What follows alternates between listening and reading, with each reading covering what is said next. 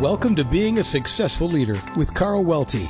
Carl is a leadership pioneer with years of challenging leadership and consulting experience.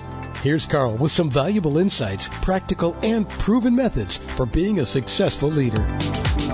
Welcome, Carl Welty here, your host for the podcast series, Being a Successful Leader. Our intent with this series, 26 episodes, one airing every week, is to enable you to be a successful leader, to give you the clarity, confidence, and competence, if you will, to upgrade whatever level you're at now and being a leader and feel real good about that and accomplish things for you and your organization, be that as an organization as a whole or a particular organizational unit. Organize this series, 26 episodes, around three what I consider to be imperatives for successful leadership. The first starts with you as a leader, being a skillful, self-aware leader. The second imperative is having a sound strategy, actually formulating and executing a sound strategy. And the third of the three is to then have a culture of commitment, to rally support, get folks behind it so all the arrows are going in the same way. So the three imperatives, again, are you as a leader, skillful, self-aware leader. Second is sound strategy. And the third is culture commitment. We're in the middle of the second imperative, building a sound strategy. And you can always circle back, and I encourage you to do this, to go to my website, welty.com, and click on the leadership resources, and then scroll down and you'll see a place there where the podcast is hosted. Just click on that and you'll see the list of the past episodes. And obviously feel free to click on any of those and listen to those, either initially or as a repeat. That's a nice feature to have. The second reason to visit the site, again, under leadership resources, is I have some books, and the particular book that parallels what we're discussing here in the sound strategy is my book called Making and Fulfilling Your Dreams as a Leader. So I highly recommend, if you haven't gotten that book already, to do so. You can get it on my website just by clicking the resource you want, clicking the book and then the resource, Amazon or Barnes and Noble or the publisher, and take it right to the page to order the book. And the two complement each other very well, talking about it here and then having the book as a resource to give you extra detail, charts, graphs, that sort of thing, and an ongoing reference. Okay, each episode is about 15 to 30 minutes, and today's episode is crafting action plans, project specifications. What I've done here is that as we move from concept to action and action plans or project plans, is to divide the action planning episodes into two. This first one is on the getting started and defining success, project specifications.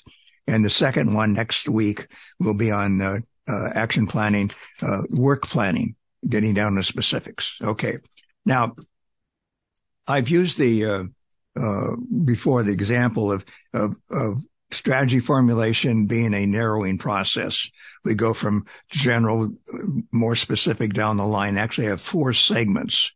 The first is a situation analysis, which you've already covered. Go back and check that out if you didn't get that. And that's where you get started, getting your bearings. What's happening in your relevant external environment? And again, you always want to start from the external in. Don't want to be a bureaucracy. So you have to start with your clients out there. What's going on?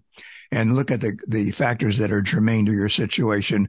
Identify critical areas of focus that you need to think about and maybe act on in terms of the factors operating in your external environment.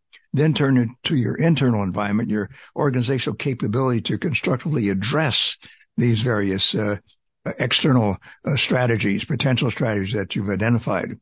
So that's the situation analysis. Then you take the handful, again, focus, the critical few areas of potential strategic focus, and you convert those into what I call vision elements. They're the heart and soul of your what I call translatable, actionable vision, not some pithy general statement, but something you can drive off of.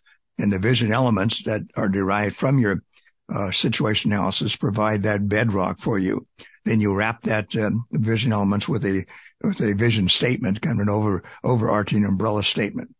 So situation analysis, then you go to vision, then you take those vision elements and you develop a strategic path by taking a look at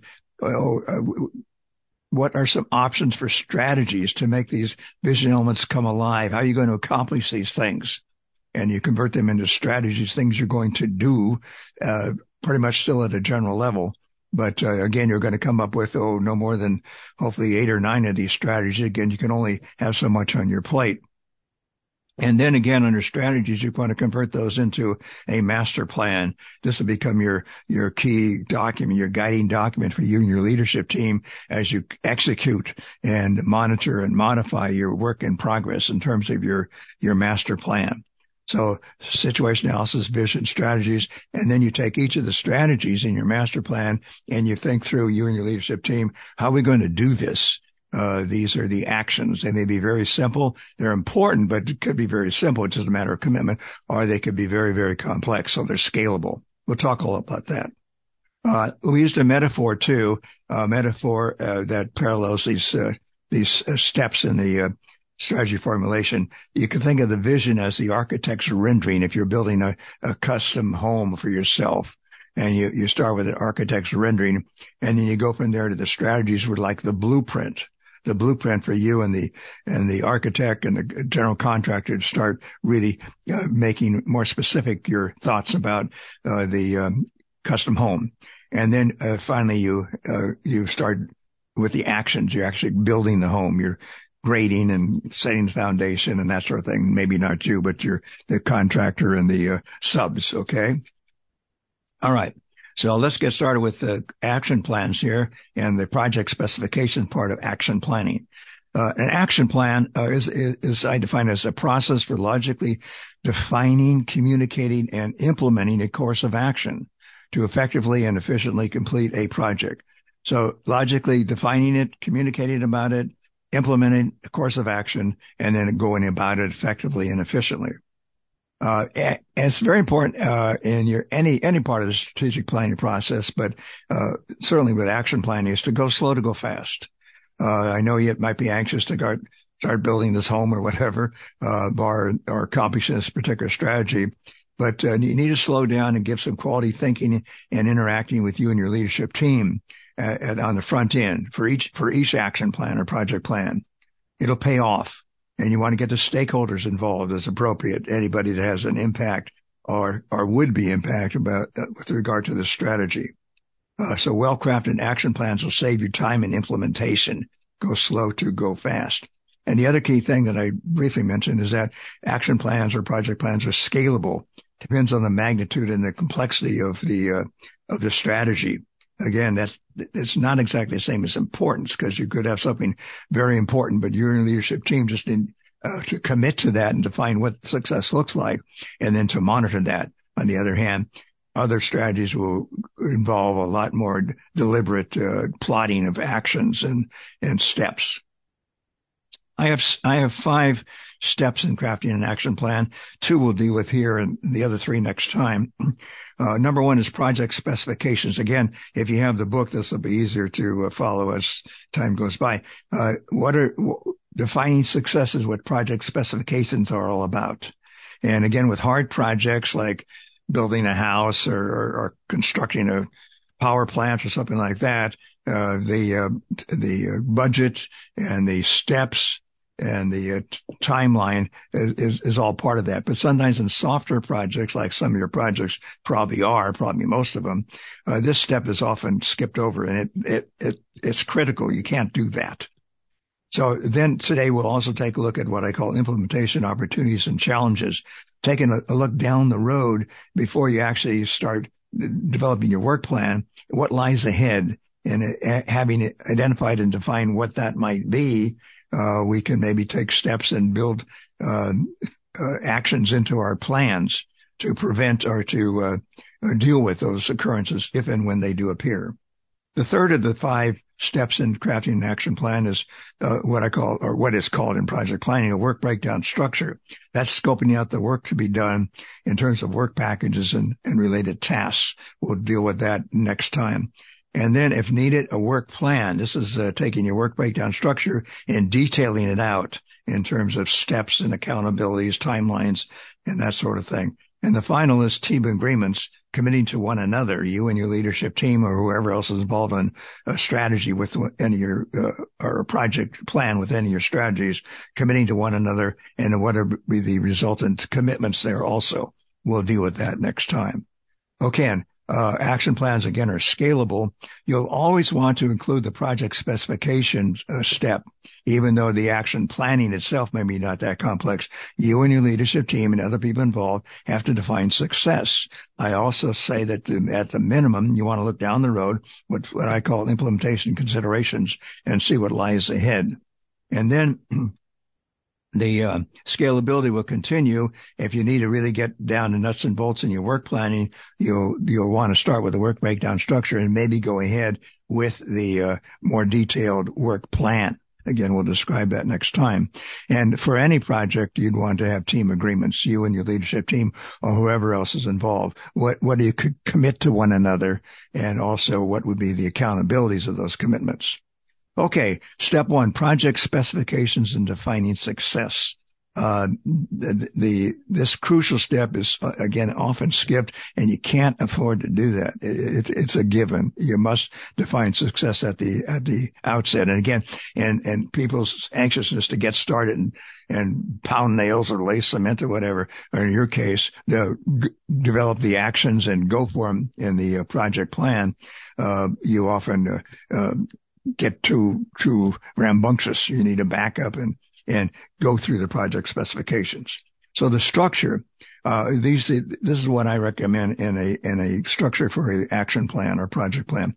Summarize the business opportunity or challenge. Why this project or initiative? Why now? Okay. This is usually done in one page on a piece of paper, page and a half at the most. Okay. But what's important is the quality thinking and interacting that you and your team are going to do in developing the project specifications.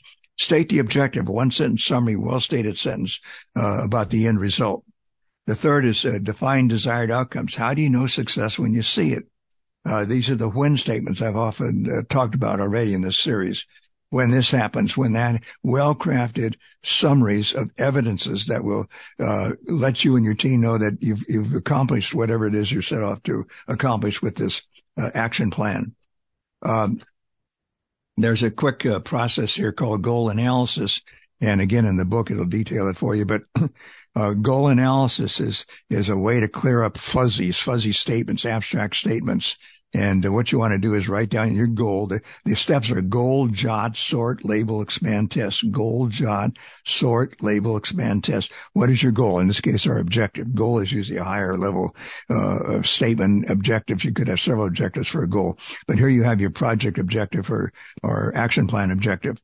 And then you want to just jot down mind bursts, things that come to mind. The way our mind works is not all that linear all the time. It's just mind bursts. Get it down on a piece of paper or Post-it notes, put them up on the board, sort them out and so forth.